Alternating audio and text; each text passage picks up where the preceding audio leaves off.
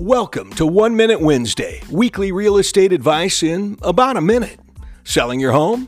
Depending on the size and price range, it may help to get a good grasp of what first-time buyers are looking for. It'll be good knowledge to have when it comes to prepping and marketing your home. Now, the perfect starter home isn't the same for everyone, but there are some common characteristics that a majority of first-time buyers are looking for, and I thank Clover.com for this recent study. The ideal starter home is a 3-bedroom, 2-bath home, somewhere in the range of 1,500 to 1,700 square feet.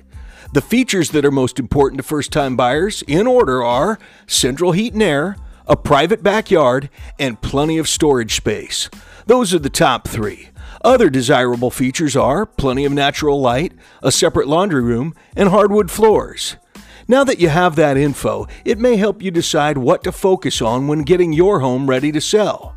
And if you'd like further help in how to market your home, just call me, Bruce Campbell of HomeSmart Eye Care Realty at 916-316-7735. At HomeSmart, we make real estate easy for you.